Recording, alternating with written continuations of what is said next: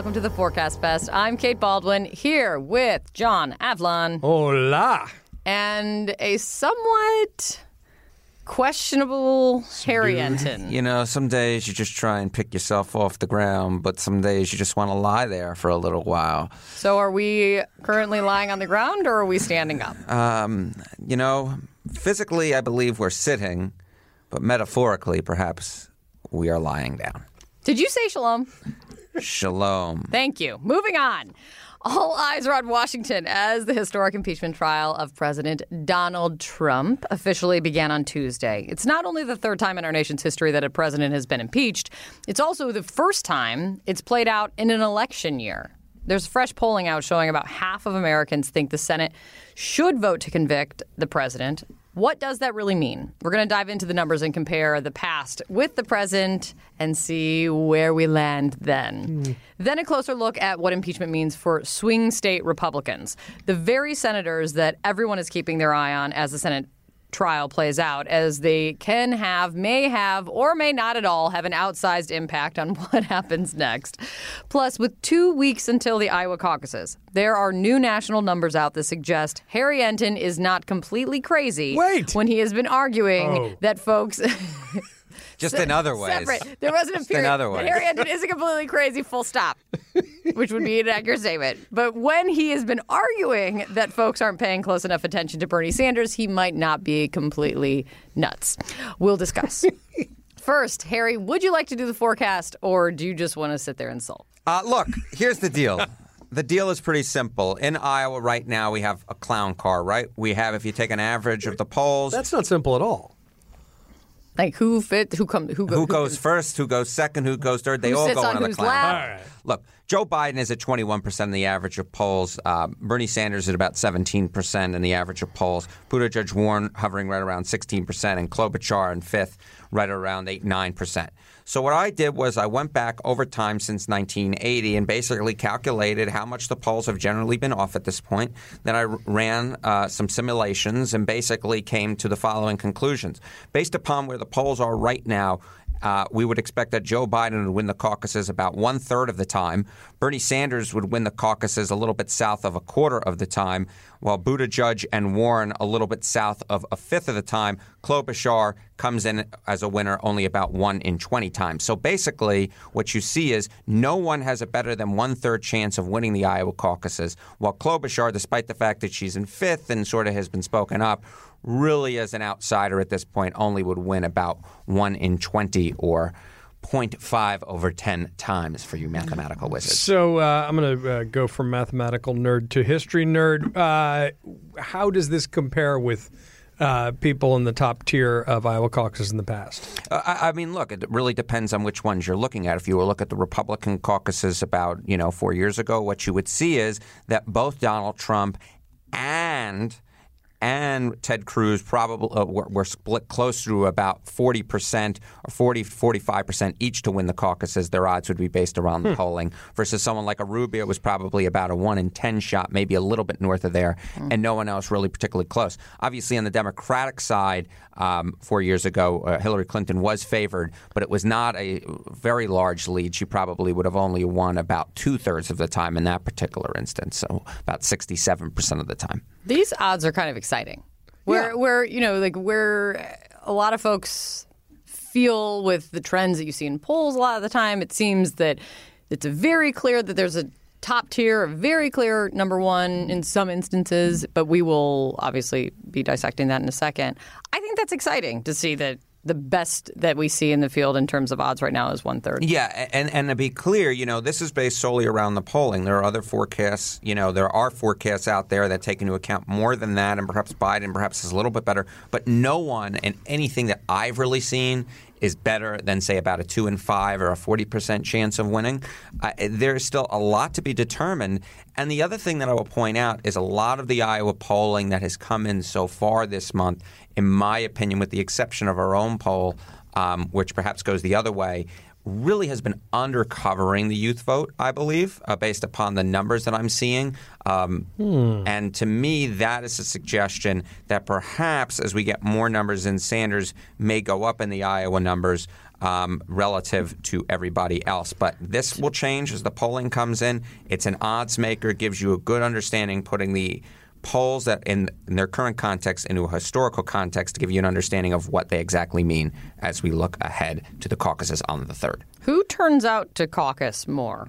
Old people or young people? So this is interesting. In a primary, older people relative to their percentage of, say, electorate would turn out more. But in caucuses, in fact, that tends to neutralize that advantage significantly.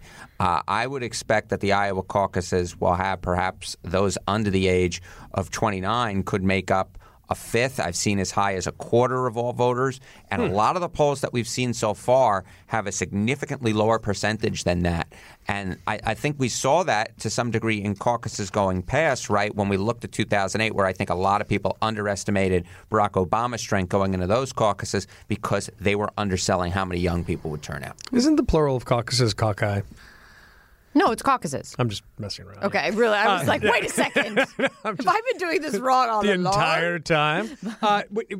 Final quick question. Folks likely to get less than 15%, how do you see their votes reshuffling among the top So 10? if we were to look at our own polling, what we saw was among those who weren't supporting Biden, Buttigieg, Warren, or Sanders, that they were more likely to choose Biden or Buttigieg, or at least were actively considering them more than they were Warren or Sanders. There was a David Binder poll, which I honestly thought underestimated how many young people would be turning out, but showed something fairly similar, which was that Biden and Buttigieg would be the beneficiary of those who weren't going to make the 15% threshold. Can we switch gears? Yeah. Thank you.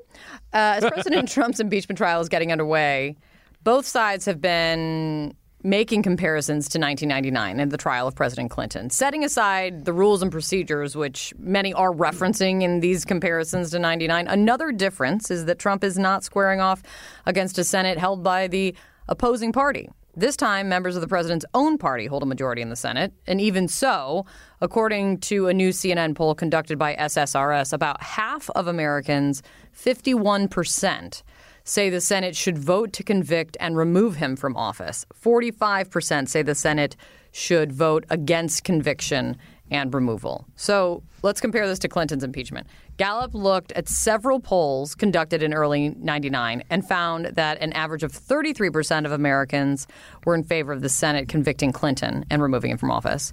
63% were opposed. What do you guys think of those comparisons? It's bonkers. I mean, I've been doing this in Reality Check in slicing it in a couple different ways. Just keep in mind that in both cases, the economy is very strong, right? And yet, after Bill Clinton is impeached, so in December of 98, his approval rating goes up to 73%. Donald Trump remains very steady at 42, 43. The fact that a majority of Americans want him not just impeached but removed, and I think that language is really important because that's a higher bar. That's the highest bar.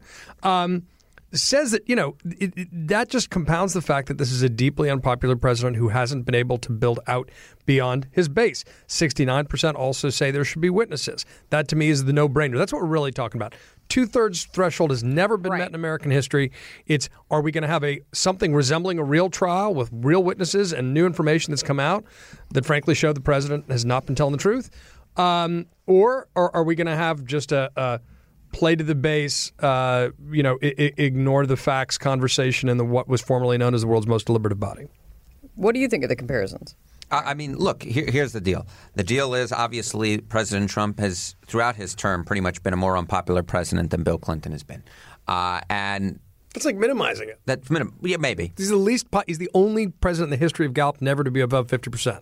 Despite an unbelievably strong economy. He's also traded in the smallest range, correct? Yes. So it's stable, yet it's also unpopular, but it's not, Nixon levels. It's not Truman levels towards the end of their terms in office. Here's the deal.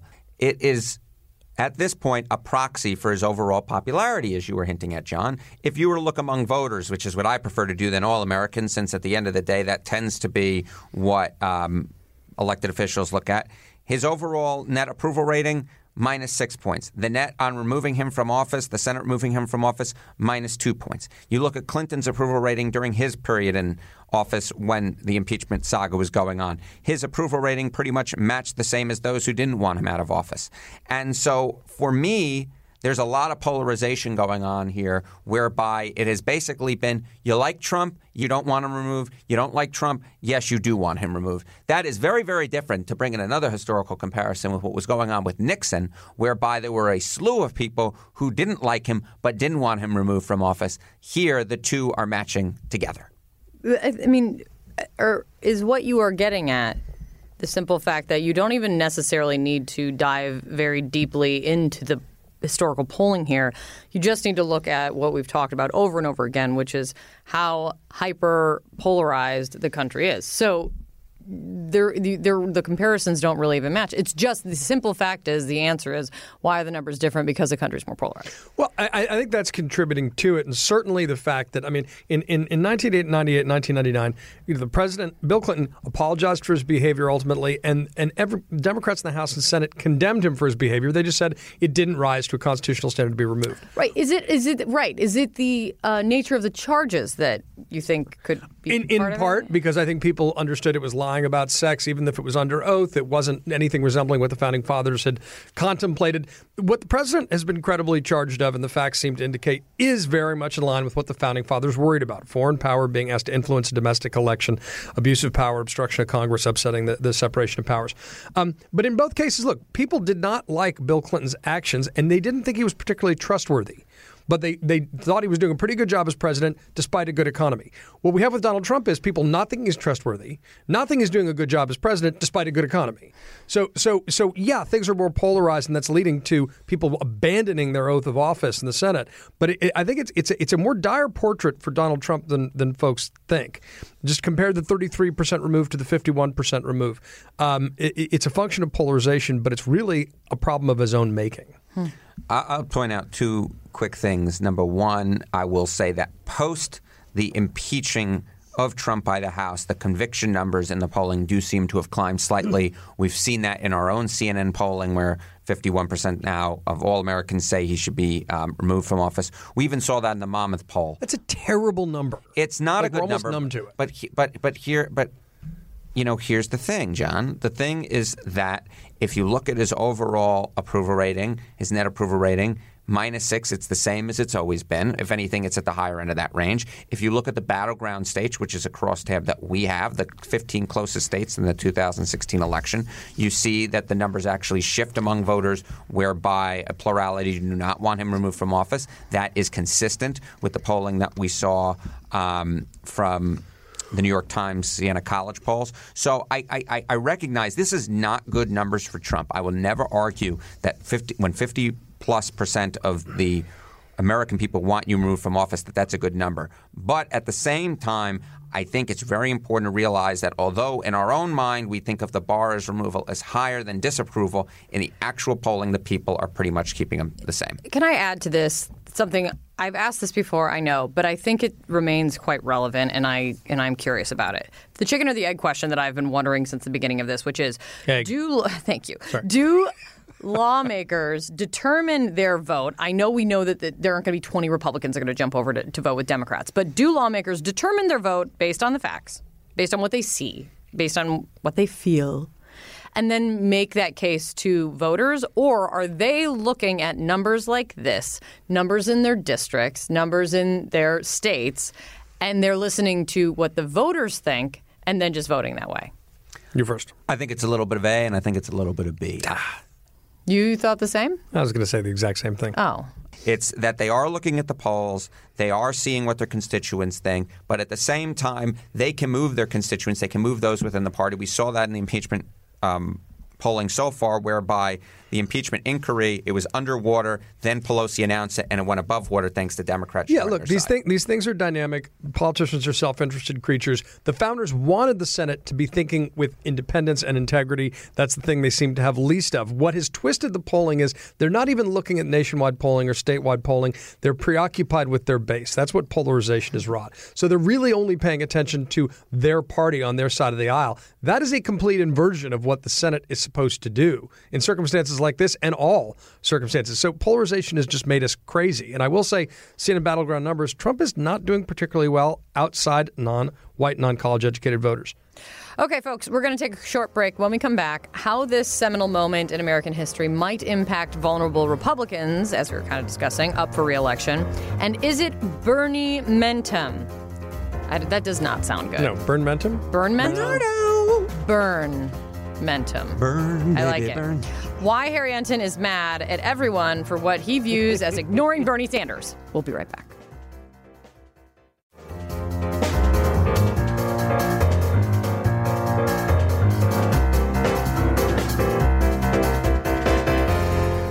And we're back, friends. As closely as everyone is watching the moves of every senator sitting in the Senate impeachment trial of President Trump, no one is being watched as closely as a very small group of Senate Republicans up for re-election this year. That includes Cory Gardner of Colorado and Susan Collins of Maine, both up for re-election this year in states Hillary Clinton won in 2016. Could there be political consequences for these moderate Republicans? Yes. Who wants to be exactly? Yes. And we're done. Thank you very much. What is the best measure of whether impeachment is having an impact on these senators so far? I don't know. I don't know. You know, it's one of those things whereby maybe you take their temperature at the beginning of the day and take it at the end of the day, and there's like 98.6 or 101. By the way, did you see that study that says that our body temperature has been shifting over the past 150 years? That seems bad. But in any event, if you were to look at the Colorado and Maine polling, we haven't really gotten a lot of it. A lot of it's been from democratically aligned groups. Mm-hmm. But what it does suggest is that impeaching and removing Trump, at least in the numbers that were taken towards the end of last year, was a more popular proposition than it was nationwide in both Maine and Colorado. That shouldn't be so much of a surprise because both of those states voted to the left of the nation as a whole in 2018. So that tends to line up with them. And yet it doesn't seem to me, if I were a betting man at this point, that I would think that either Gardner or Collins would vote to remove Trump from office. So if anything, this would suggest exactly what we were just talking about in the last segment, which is they care more about their base than they necessarily do about how the voters in their state but overall. They shouldn't. What is Susan Collins' base right now? Right, yeah, that's the larger point here. Look, if they've got a prayer, it's going to be because they appeal to independent voters, and it's going to be because the moderate voters think they're not, sort of slavishly devoted to Donald Trump. So the right answer is ultimately to doing what you think is right. The key vote here is not necessarily to remove. The key vote is whether you're going to have witnesses and evidence. And on that, to repeat what you said earlier, it takes 2/3 of the Senate in order to remove the president. That would require, the Senate math now, 20 Republicans to vote with all Democrats. Ain't going to happen. Has never happened. Closest it ever came was 1868, and that was a totally different scenario. The fact that they are so conflicted about doing what they presumably know to be right because they are afraid of the base when they don't even really have a primary and just have a general election in states dominated by independent voters shows how polarization makes people stupid. Can they have it both ways in a raw politic way? Vote for the amendments like allowing witnesses, which you would think for Cory Gardner and Susan Collins appeal to the moderate stream in their states, and also obviously know that they're going to vote to vote to acquit, against removal in the end. Have it both ways. Yeah. I think feel that's like probably... they can, except not with Donald Trump. That's maybe the bing, difference. Bing, bing, bing, bing, bing, bing, bing, except for Donald Trump. If you look at any of the national polls, for example, or you look at our Iowa poll conducted at the beginning of this month, what did you see? You see that impeachment is ranked very low on the issue importance scale, right? This is not something that most voters are necessarily thinking about when they're going to cast their votes, say November of 2020. However, you can be sure that the President of the United States is very much watching these Republican senators. And if you were to combine A, essentially, that most voters don't care in the center of the electorate about impeachment, and B, the President of the United States does really care, to me, that's not necessarily a difficult electoral equation to solve if I were them. Look, imperfect parallels, but when Trent Lott was leading the Senate impeachment trial of Bill Clinton, he told a story the other day about how Bill Clinton, at one point during the trial, called him to talk about a piece of legislation he was trying to pass.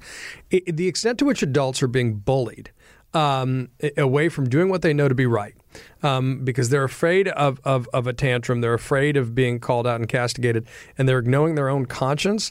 It is just, you failed the adult test, people.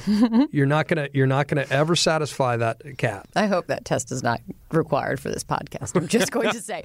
Wait, and again, cold, hard reality for these vulnerable senators. And I will say this maybe as well, maybe for Doug Jones as well, the moderate Democrat in a really tough reelection in Alabama. A vote to acquit. That's going to, let's say that holds off a primary challenge. And then they just take a chance with everything else that the issue is largely not on voters' minds come 10, 11 months from now. I think they say, look, I didn't just roll with the president insisting he did nothing wrong. He did something wrong. I heard all the evidence. I decided we shouldn't remove a president in an election year over that. That's a totally tenable position to take. And likely not one they're going to take. I feel like it's just, we can see the way it's going to go. It's not like he's not going to be removed, but it is absolutely realistic to think that he could and should and probably will have witnesses and evidence. Look, Susan Collins voted with Democrats for one amendment. And she said yesterday she was likely to vote for witnesses. But you still need 3 other folks to do it. That's exactly right. All right. Now let's turn back to the top of the ticket. A series of polls over the past month are showing something that hasn't necessarily been grabbing a lot of headlines. Bernie Sanders either in the lead or neck and neck, both nationally and in early voting states like Iowa. So is he on the rise? If so, Harry, why do you argue that people aren't paying attention to this fact? I mean, the piece that you wrote was, yes, Bernie Sanders can pull it off. I think some people are paying attention to the fact that he's up. I think less people are taking seriously the fact that he could win, right? Okay. I think we've heard a lot of times people say that Bernie Sanders has a ceiling. And if I know something about ceilings, as they can be removed quite easily, you can remember. Have you done that? No, of course not. Recently? I'm not Construction a carpenter. Recently? No, I don't do that. I leave that to the professionals, just like I hope that people leave polling to the professionals. Wow. Ouch. We can see ceilings. You should just start naming names. Like, it would Seriously. be really fun if you're just like, and you. And it Abby, will always be someone Bernice. on Twitter. Oh, you person on Twitter. She's Chad. actually a Russian Chad. bot Blame you shouldn't Chad. pay attention to. David, remember Donald Trump supposedly had a ceiling, and that went goodbye. Look at the national polls that we've seen that have come out in the past 24 hours since we started recording this podcast. CNN's poll. Bernie Sanders at 27%. That's the highest he's ever been at in any CNN poll. The last poll, he was at 20%. That was the highest he had been at in any CNN poll since his post-debate launch. B, take a look at a Monmouth University poll. Not as friendly for Sanders. He's at 23% there. But again, he's up to his highest since his post-debate bounce. If you were to average all the polls together, he's averaging in the low 20s right now. That is up from, say, the 15, 16% that he's been averaging most of the past year. So clearly he is rising nationally. If you look at the state of Iowa, for example. Can you remind me why that matters still? Caucuses haven't even happened. Why do we care about the national number? We care about the national numbers because most of the states tend to follow the national numbers. That is, that if you see one candidate rising nationally, he's probably, or she is also probably rising in the early states. People want to cluster around a winner.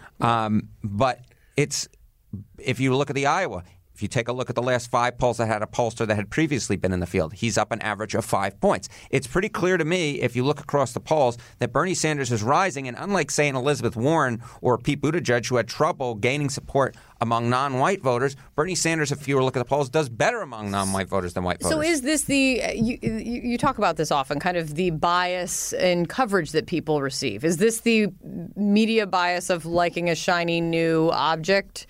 Why aren't people, if the numbers say this, why aren't people talking about Bernie Sanders more? So says Harry. I actually don't know if people aren't talking about Bernie I think Bernie Sanders has a very intense core constituency. I think he has driven the debate in the Democratic Party, and it's particularly outsized on Twitter, and I know Harry agrees with that. But particularly in caucuses and in New Hampshire, a neighboring state, he's going to do outsized well. Here's the question.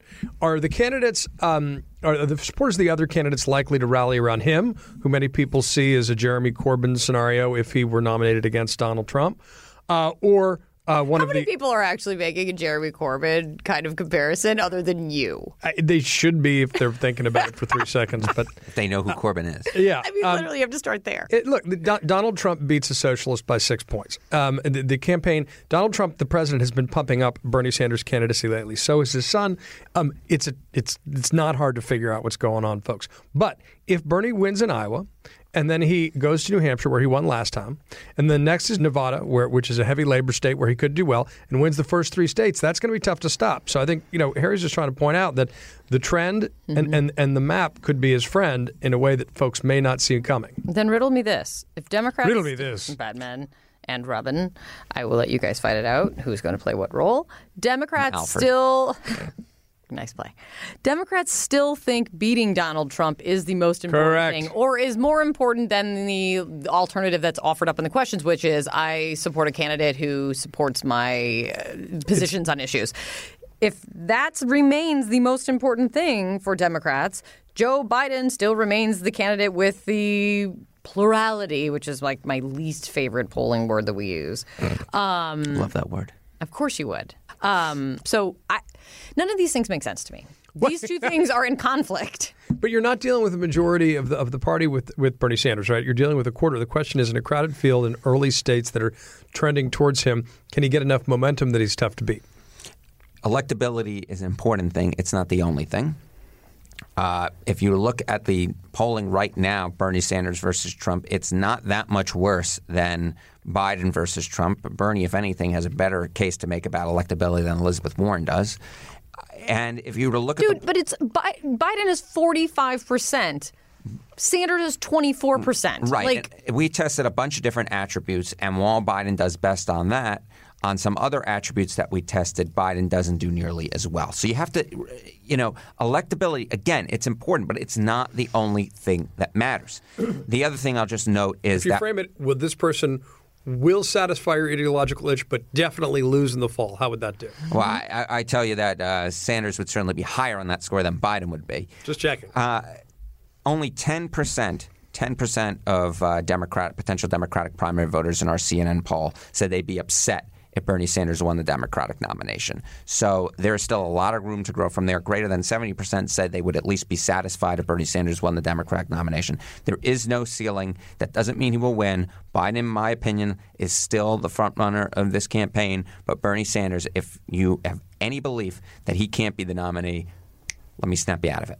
Snap out of it. Wow. Snap out of it. I heard that snap. It was saucy.